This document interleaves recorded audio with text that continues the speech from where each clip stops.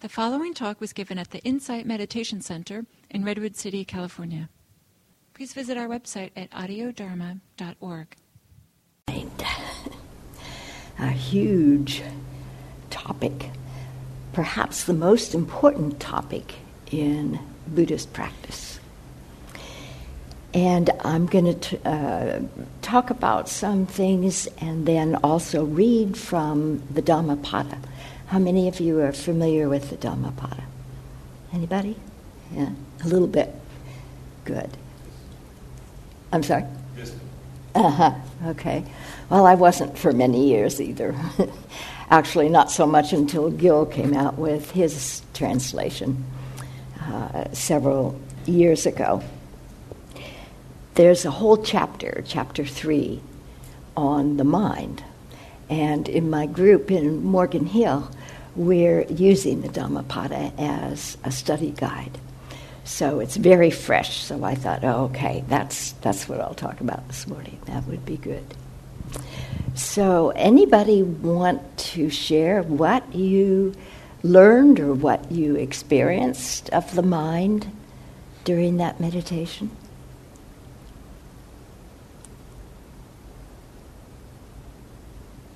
Yeah.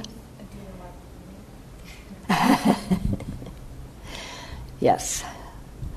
That's one of my mind's favorite topics, planning. Yes. There are certain patterns that our minds follow. We all do, all of them. But just like with the hindrances, each mind tends to have a particular pattern that repeats. And as you said, planning, that's my pattern. So when I'm lost in thought, it's invariably planning. It could be planning meals, it can be planning events, it can be planning. Sometimes I sit here and plan my talk. There's criticizing. Some people's minds are constantly critical, judging. Some people's minds are rehearsing something they're going to say or some event, or reviewing. There are many different patterns. And like I say, we all do all of them. But often particular minds seem to go in the same rut. They seem to go in the same neuronal pathway, I guess, every time. And it can be very useful for us to see that, to recognize what the habit of our mind is. Then we're more likely to catch it when it happens. And typically we see it during meditation, which then allows us to see it more clearly in our everyday lives.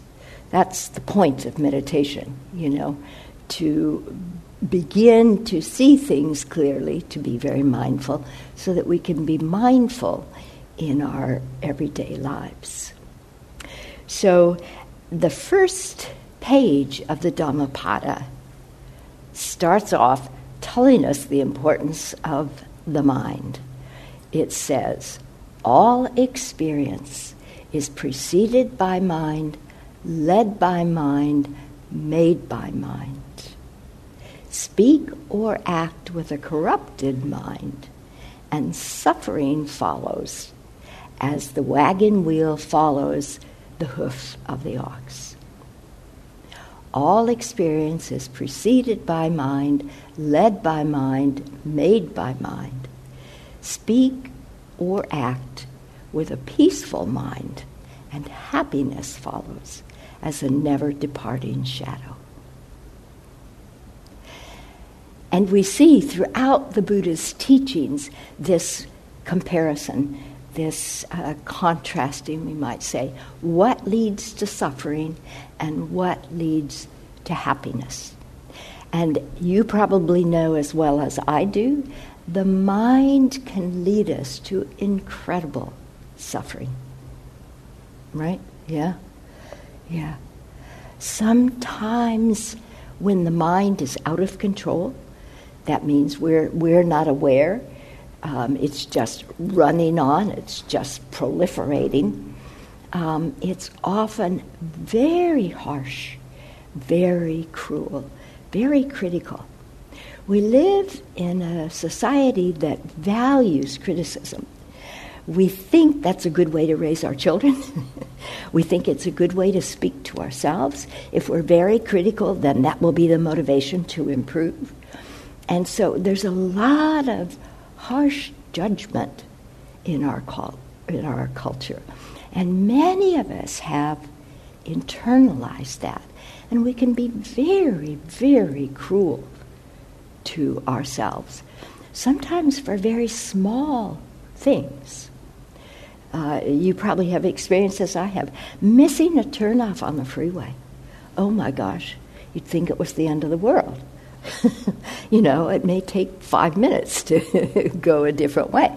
But the mind can just berate us for such a small thing. Oh, you're so stupid, you're so forgetful, you don't pay attention, and on and on and on. So the last 2 verses in chapter 3 suggest this, that the mind, our own mind, can do more harm to us than our worst enemy. Isn't that something? Likewise, the mind can be more beneficial, do more good for us than our parents or other close relatives. So the mind is very powerful for good or not so good. And so that's why it's important that we pay attention to the mind, that we see the workings of the mind. Not so much in a judgmental, critical way, but more in a matter-of-fact way, a way of just paying attention, seeing the workings of the mind very clearly.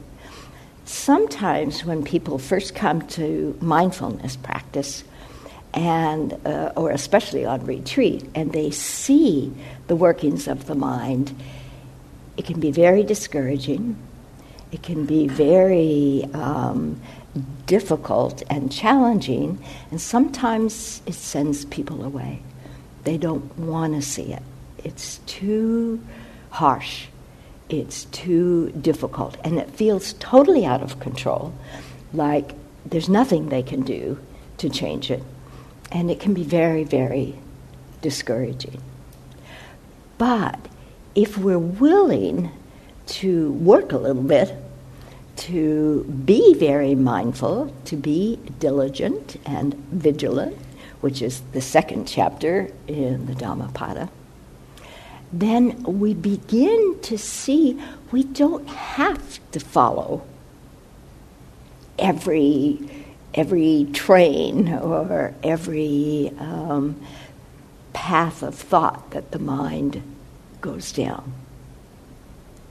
There's a teacher in the East Bay that likens the mind to a popcorn machine. And he says, it's just constantly throwing up thoughts. Who knows where they come from? They come unbidden. They're just constantly being thrown up. And our job is to let them just fall down. But of course we don't. We latch on, this popcorn and this popcorn. And that's how we suffer, because we latch on to any thought. And then we believe it. That's the worst of it. If we didn't believe it, it wouldn't be so bad. But we latch on and we believe it. We think it's true. I have to say, I heard that we don't have to believe our thoughts for years before I finally got it. And one day I think it was a judgment of some sort. And I just realized, I don't have to believe that. I don't know that that's true. That's just what I'm accustomed to hearing. Maybe it's true, maybe it's not. What a relief. What freedom to let go of that judgment that I had probably held since I was a kid. And I finally really got it. That just because my mind believes it or throws it up doesn't mean I have to believe it. It's just a thought. You'll hear that over and over and over again in Buddhist teachings. It's just a thought. And that may sound silly because our thoughts are so pervasive and seem so real. But they're not. They're just thoughts. They're just things that come in, and if we let them, they can go right back out. Like the clouds in the sky, we say. Of course, that's easier said than done. But we can begin to view our thoughts as clouds. They come in. Who knows where they come from? They come from our conditioning. They come from our culture. They come from our family, from our school, from Buddhist practice. Who knows where they come from? We can let them pass through and go on. We don't have to latch on to them, and we certainly don't have to believe them. Now, sometimes, once in a while, there's a very useful thought. There's a true thought. There's a thought that's very helpful. And our job is to learn to recognize those thoughts and then go with them. But so much of our thinking is repetitive, is about this ego. Watch, just pay attention and see how much of your thinking has to do with yourself. It's what I like, it's what I don't like, it's what I understand, what I don't understand, what I value, what I don't. It's all related to me. I remember saying one time many years ago, it was appalling. It was sort of sickening to see how much of my thinking was in relation to me. And over, Gil says, we can think about ourselves all day long and never get tired of it. Except that if you're very mindful and you begin to see it, I think you'll find, as I did, you get tired of it. It gets very old. So there's another analogy that I rather like, that our thinking is like a train. And so we're sitting here quietly following our breath, and a thought comes and we jump on the train. And then sometimes we go down many stops before we jump off. But with our mindfulness practice, we can learn to jump off sooner and sooner and sooner. So my mind still hops on, but fortunately it hops off much faster than it used to. Sometimes we talk about living in the commentary of our lives. Again, if you'll notice, there's a running commentary. I'm walking my dog, and I'm constantly talking to myself. Oh, look at this. Oh, look at that. Oh, isn't that pretty? Oh, isn't that ugly? Oh, I wonder what they're doing there. Oh, I wish they wouldn't do that. I wish the gardeners would be more careful. On and on and on and on. Often with a lot of judgment. But our practice is about letting go of that commentary, at least as much as we can, and being with the direct experience of our lives. The direct experience, which is actually much more pleasant. It's much richer. It's more real. It's what's actually going on than the commentary. But we have to learn to catch that commentary because it goes on all the time, and It can be like the air we breathe. We don't even realize it. But hopefully through meditation, we begin to see this running commentary that is not really our experience. It's a comment on our experience. Almost like the difference between the suttas and the commentaries. The suttas are the direct teachings. The commentaries are very useful because they explain the teachings, but they're not the teachings. And in many ways, the commentary we live in is not as useful as the Buddhist commentary because it's frequently laced with judgments and untruths and a lot of extraneous stuff that really not only isn't necessary, but creates just a little distance from our direct experience. So, we often talk about the direct experience of a flower. And there's the sutta, maybe you've heard, where the Buddha held up a flower and one of his monks was enlightened. Just the direct experience of a flower. But so often we don't just directly experience the flower. We see it, and then the mind starts in. Oh, I don't like that. Oh, I like daisies better. Oh, that looks kind of, droopy, or on and on and on. It's not as pretty as the one I saw yesterday. Whatever, we're comparing, we're judging. We're not just experiencing that flower. Or anything, of course. So, let me begin. I'll read, I don't know if we'll get through all of this, but I'll read some of it. And I think you'll recognize many of the adjectives. There are many adjectives describing the mind, and probably you have experienced them. And also you'll see the continuing relationship or comparison between what leads to suffering and what leads to happiness. The restless, agitated mind, hard to protect, hard to control. The sage makes straight as a fletcher the shaft of an arrow.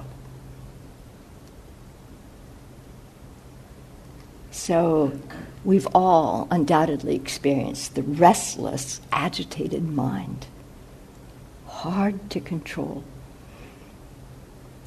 Somebody was saying last night, she wakes up in the middle of the night, and of course the mind is going. And she feels it's very hard to control. She tries to remind herself, this is not thinking time, this is sleeping time. She tries following her breath, and the mind is so compelling. It's so strong that it just goes on, it just ruminates. And it can feel very, very hard to get any kind of control over. Hard to protect. In Buddhist practice, the mind is the sixth sense. And we talk about protecting the sense doors, all of the sense doors. And what does that mean? That means not allowing sensual stimuli to provoke us, we might say. So, we see something beautiful and the eyes go out to what is beautiful, and then we can start a whole commentary on that. Protecting the sense door of the eye and the mind means not allowing that. We can see something lovely and just appreciate it. Reminds me of the story when the Dalai Lama was being driven down Highway 1, which has got to be one of the most beautiful drives in the world, right? And he said to his driver, "I hope you all enjoy this." We have such a beautiful coastline. We can enjoy it. We can enjoy it without grasping or without a lot of commentary about it, just enjoying it. So the sage makes straight this restless, agitated mind as the Fletcher makes straight the arrow. I just learned last night that Fletcher is an English word that refers to the maker of the arrow. Like a fish out of water, thrown on dry ground, this mind thrashes about, trying to escape Mara's command. You get the image, don't you, of a fish out of water. You know how they flap about when they're taken out of water. And doesn't it sometimes seem that's what the mind is doing, just flapping about, trying to escape Mara's command. Do you know Mara? Mara is sometimes called the Buddhist devil, but more than devil, Mara represents temptation. So Mara is the personification of temptation, the temptation that pulls us away from being present, that pulls us away from our mindfulness or from our skillfulness or whatever. You know, it's said on the night of his enlightenment, the Buddha, of course not the Buddha then, but Siddhartha was visited by Mara. Mara sent his beautiful daughters. You can picture, you know, beautiful young Indian women with their jewelry and their beautiful saris and dancing and tempting the Buddha. And the Buddha said, "Mara, I see you." And with that, Mara slunk away. The lesson being that we don't have to push Mara away or push temptation away. We don't have to resist it. We don't have to be reactive. We can simply see it. And in the seeing, there's clarity. And we don't have to go after it. We don't have to follow it. So trying to escape Mara's command.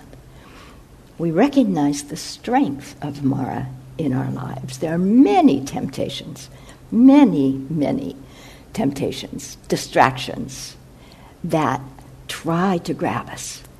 You know, don't just sit and meditate. Come do this, come do that. All of our advertising is about come do this or come get that. A distraction from the important things, the value of our lives. The mind, hard to control, flighty, alighting where it wishes, one does well to tame. The disciplined mind brings happiness. And again, probably we've all experienced that when the mind is flitting around, sometimes in meditation, right? It just goes from thing to thing to thing to thing to thing. It's exhausting. If you're paying attention and you see it jump from thing to thing, it can be exhausting. When we can learn to tame the mind, okay, just relax. You know, this is meditation time. We don't need to go from thing to thing. The disciplined mind brings happiness. It's much more pleasant, really, to sit with a quiet mind a luminous mind. You know, the natural state of the mind is luminous or clear or bright. And when we experience that, we see how much more enjoyable that is, how much more happiness that bright, awake, alert, luminous mind is. So,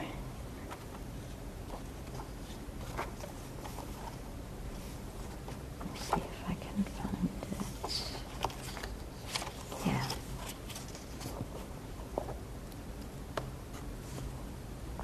Luminous is this mind, brightly shining, but it is colored by the attachments that visit it. This unlearned people do not really understand, and so do not cultivate the mind. Luminous is this mind, brightly shining, and it is free of the attachments that visit it. This, the noble follower of the way, really understands. So for them, there is cultivation of the mind. So again, there's the comparison, the unlearned, or sometimes the fool, the unpracticed person, and the practiced person, the person who practices diligently and understands and sees the way, and the happiness that brings compared to the undisciplined, whether it's however it's undisciplined. Cultivating the mind, you know, the fifth precept in our list of precepts is that of not clouding the mind, not introducing whatever, drugs or alcohol or pornography or violent movies or, you know, whatever else clouds the mind, but cultivating the mind. We develop or we cultivate a clear mind and not allow it to be defiled, we could say, clouded by unskillful things. The mind, hard to see, subtle, alighting where it wishes. The sage protects. The watched mind brings happiness. There it is again. The sage protects. The watched mind brings happiness. Far-ranging, solitary, incorporeal, and hidden is the mind, without a body, without a physical existence, and hidden, often very subtle. As I said, sometimes the mind feels like the air we breathe. It just goes on and we're unaware because we're so accustomed to being involved in its thinking. Those who restrain it will be freed from Mara's bonds. So again, the reference to Mara, which comes up over and over, and the bond, the bondage that Mara, or the temptations, can have over us. For those who are unsteady of mind, who do not know true Dharma, and whose serenity wavers, wisdom does not mature. So, to develop wisdom, we need to steady our mind. It's very hard to develop insight and wisdom when the mind is all over the place, all these thoughts and all these distractions. And so, concentration practice, following the breath, or metta, or whatever we use, is a way to calm the mind. You've probably experienced, especially in the evening, you sit down to meditate, and especially after a full day, the mind is just going and going and going. But if we very vigilantly keep coming back to the breath or our object of meditation, then gradually the mind begins to settle. And then there's more possibility of insight, of understanding. So learning to develop or cultivate a steady, a clear mind. All of this, of course, is not easy, doesn't happen in an instant, but it's why we practice. It's how we practice, that we develop this steadiness so that with a steady, calm, even luminous mind, we can see more clearly. We see ourselves, we see life, we understand more clearly. For one who is awake, whose mind isn't overflowing, whose heart isn't afflicted, and who has abandoned both merit and demerit, fear does not exist.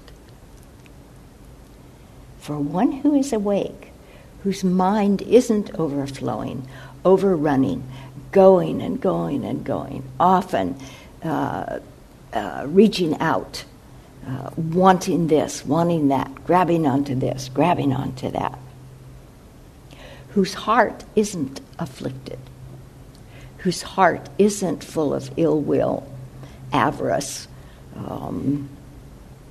the afflictive or the we sometimes call negative emotions, and who has abandoned merit and demerit, who has abandoned all our notions of good and bad, right and wrong. We draw these distinctions.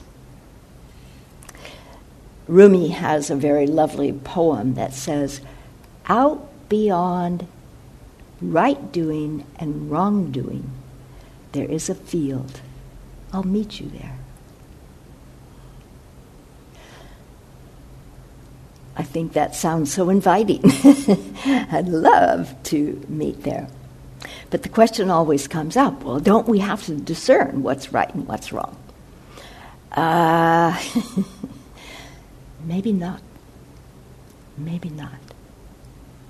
If we use the teachings of the Buddha, if we look at things through compassion and loving kindness rather than right-wrong, we might be able to make more skillful decisions. But we're so accustomed and we're so attached to right and wrong. One of the women in my group last night said that she had just noticed recently how much her mind wants to make her right.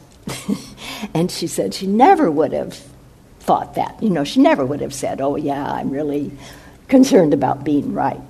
But as she's been paying attention, she is noticing how much, in a way, I guess, critical, how you're not doing it the way I do it. And you should. It's not okay. There's a right way to do it, and it's the way I do it. We all probably have some of that. But seeing it, there's not a right way.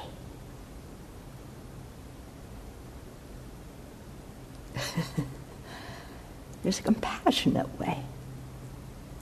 There might be a skillful way. It isn't necessarily right. It isn't necessarily wrong. But we divide our world up into right and wrong. And in a way, it's so superficial. And in a way, it can be harmful. If we come from an open heart, a compassionate heart, a loving heart, then it's less important who says or who considers what's right and what's wrong. It's what is compassionate. Knowing this body to be like a clay pot, establishing this mind like a fortress, one should battle Mara with the sword of insight, protecting what has been won, clinging to nothing. Knowing this body to be like a clay pot. What do you think that refers to? What happens to clay pots? They break. Exactly. Right. Yeah. They're also containers. Uh-huh. The pot, the value of the pot is the emptiness inside. Mm-hmm. Mm-hmm. Right. Right. Yes, knowing this body to be like a clay pot, establishing this mind like a fortress. Yeah. So that we can be discriminating, discerning, and not let in a bunch of junk. There's a lot of junk out there, right? I happened to be at somebody's house a couple weeks ago where the TV was on, and oh my gosh, was there junk. I don't have cable, and I actually don't watch anything but PBS. And I had no idea the amount of junk that was out there. And just, assaults the mind. There's good stuff too, I understand that, but there's a lot of junk that can just assault the mind. And so if we develop our mind like a fortress that doesn't let all that bombard us, one should battle Mara with the sword of insight. Insight is our greatest, our greatest tool. Developing mindfulness and insight. Protecting what has been won. Sometimes we have made great advances in this practice, and then we get kind of complacent or lazy, and we can lose some of it. So it's important that we protect what we have developed. Continuously protect it so that we don't backslide and cling to nothing. Nothing. As Dogen said, there's nothing worth clinging to as I, me, or mine. But just, there's nothing worth clinging to. All too soon, this body will lie on the ground, cast aside, deprived of consciousness, like a useless scrap of wood. We don't like to think of these bodies in those terms, but, death practice is very important in Buddhist practice. Coming to terms with the fact that we will die. This vessel will be broken. And it will be tossed on the ground like a useless scrap of wood. We cling so tightly to our bodies. We're so identified with them. Not just as vessels, not just as containers, but as our identity. And we beautify them, and we do this and we do that. And we don't think about, they will die. They are functional. Jack Kornfield says, you can see the body as a tube. And we put things in at the top, and they go through and come out at the bottom. That's a functional description of the body. And the idea is to lessen our attachment to our bodies, to see them for what they are, and not be so attached to whatever, their beauty, their identity. They're just functional. That's a hard concept for us. And as I said, death practice is an essential practice in Buddhist understanding. The practice of acknowledging to ourselves that we will die, that one day we will not be here. This carcass will be tossed aside. We don't like to think about that, but it's true. You know, there's a saying, what's the most amazing thing in the world? Do you know that? The most amazing thing is that death is happening all around us, and we all think it won't happen to us. And we can all relate to that on some level, right? We can say, yeah, intellectually, of course I know I'm going to die. Of course I know all my loved ones are going to die. But we don't actually embody that or experience that. We sort of think, yeah, but not now. Or not me. So the last two verses are what I said before.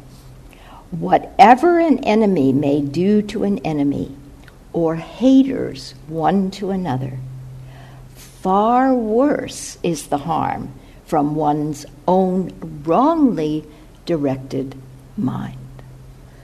Allowing the mind to go out in ways that are not skillful. Neither mother nor father, nor any other relative can do one as much good as one's own well-directed mind.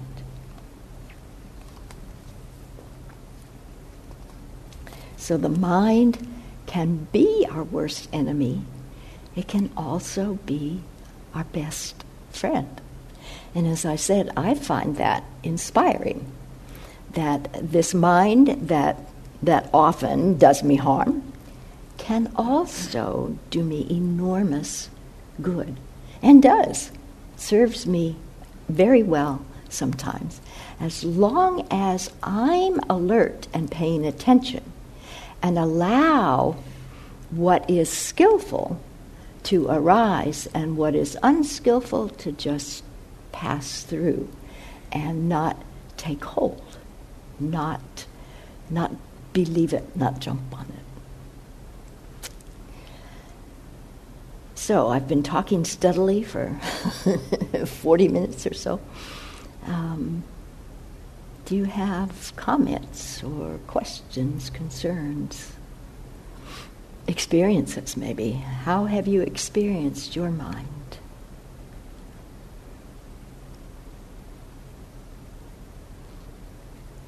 I have a question. Mm-hmm. The depiction of Mara is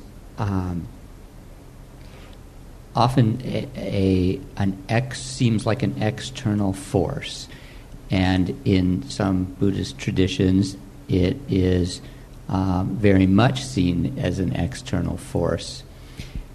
And my understanding is, in a Theravada depiction or conception of Mara, it's seen as an internal process, shadow, or some kind of internal motivation, part of the psyche. So I'm wondering, as a psychotherapist and from my experience of you, influenced by other Mahayana traditions, what your understanding and idea of Mara is, and whether there are actually external forces acting on us that are malevolent, as opposed to just the distracting or seductive aspects of Mara. Yeah, that's a good question. I think it's both. There obviously are external distractions, external forces that pull us and that we can get caught up in, that lead us way astray. Mara can, as you say, also be the recognition of those forces within us, defilements, the poisons, all those things that pull us away, that take us away from our true nature, from our true luminous mind. And in many ways, they're not so different, whether it's external or internal. But often it's easier to talk about, it's easier to see an external force. So we talk about Mara as being external and tempting the Buddha. But you're right, it can just as well be the internal forces, the internal greed, hatred, and delusion, lack of understanding, lack of clarity,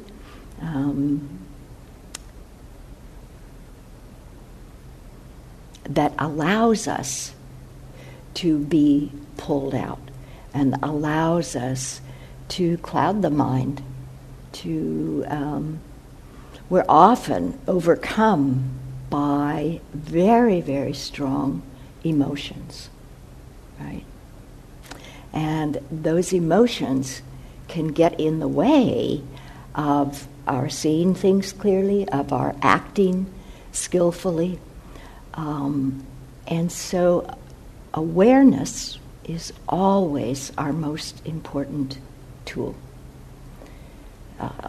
The mindfulness that leads to insight and clarity, whether the force is from outside or within us, being able to see it clearly.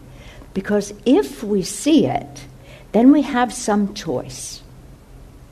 It may not always feel that way, but we do have some ability to choose. If we don't recognize it, if we don't even see it, we have no choice. We are just taken, reactive. We react without noticing that choice point where we could make a different choice. Yeah. Does that speak to it? Yeah, thanks, Andy. Good question. Well, I guess one thing I discovered is that if the mind I guess if one of the things I discovered is that if the mind gets into planning, you can just sort of peacefully postpone it and say, this is a good thing, but not now. You can the desire to plan can come out of engaged concern or can come out of agitation and anxiety. And you can just say, well, if you're planning now, while you're meditating, it's really coming out of agitation. And so your planning is good, but you want to plan for the right motive, I guess. So. Yes. Planning is often seen as a way of handling anxiety. It's a way of control, and if we can control things, then we feel better. At least we think we're controlling, so we think we're feeling better. Any kind of thinking takes us out of the present moment. And with the hindrances, we often talk about how the hindrances rescue us. If there's something going on that we don't really want to see or we don't really want to experience, then the mind can pull us off. When I was first meditating, I used to have a lot of pain in my left leg. It used to go to sleep. And I saw very quickly how thinking was an escape. If I was thinking, I didn't feel the sensations. And coming back wasn't exactly pleasant. It wasn't exactly what I wanted to do. But it was more important, more valuable to be present for the sensations than to get lost in the thinking. But when they got very strong, I'd be off thinking. And then I'd have to come back and come back and come back. Yeah. Yes?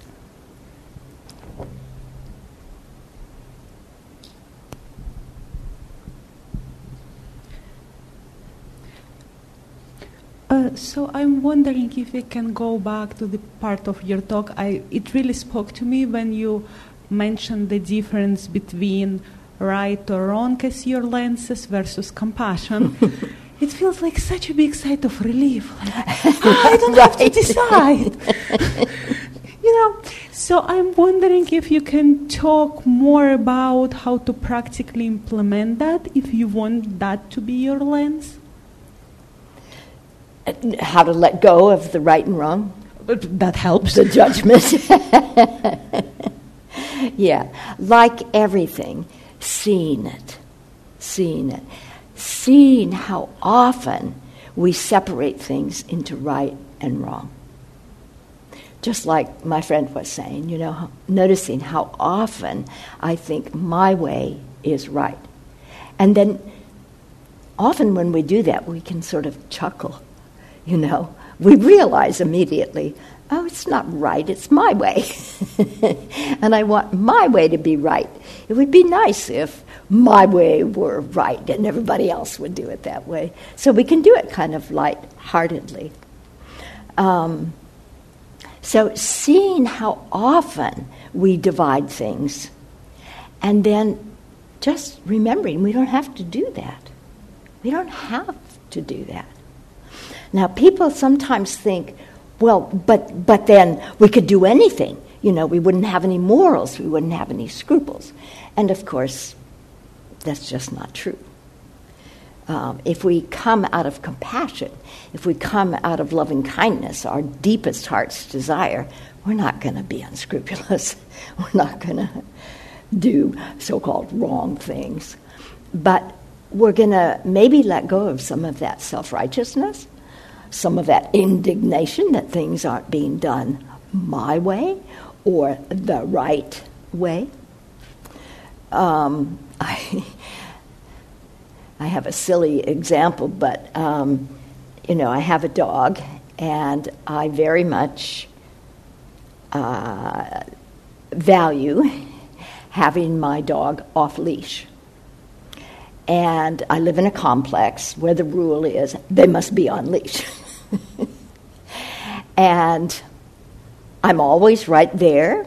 I have bags. I always pick up the excrement, My dog has never harmed anybody or done anything terrible. But there are those who will say, your dog's not on leash. Put your dog on a leash. There's 8 o'clock on Sunday morning, sometimes, nobody's out. There's nothing he could do to bother anybody. Your dog's not on leash. Or I'm walking down the sidewalk that's not even part of the complex, and a neighbor says, he's off leash again. It's like, it's a law, it's a rule, you're supposed to follow it. And there's no compassion, there's no thought of whether it makes sense, whether it's, useful, it's the rule. And that's very irritating, But it's like I say, a sort of superficial example of how we can get attached to right and wrong without any consideration of the whole picture. Thanks so much. That's great. Thank you. Hope it helps. So it's 11 o'clock. We probably should stop, and I'll be around if anybody has further questions. So thank you for your attention, and please have a good rest of your day.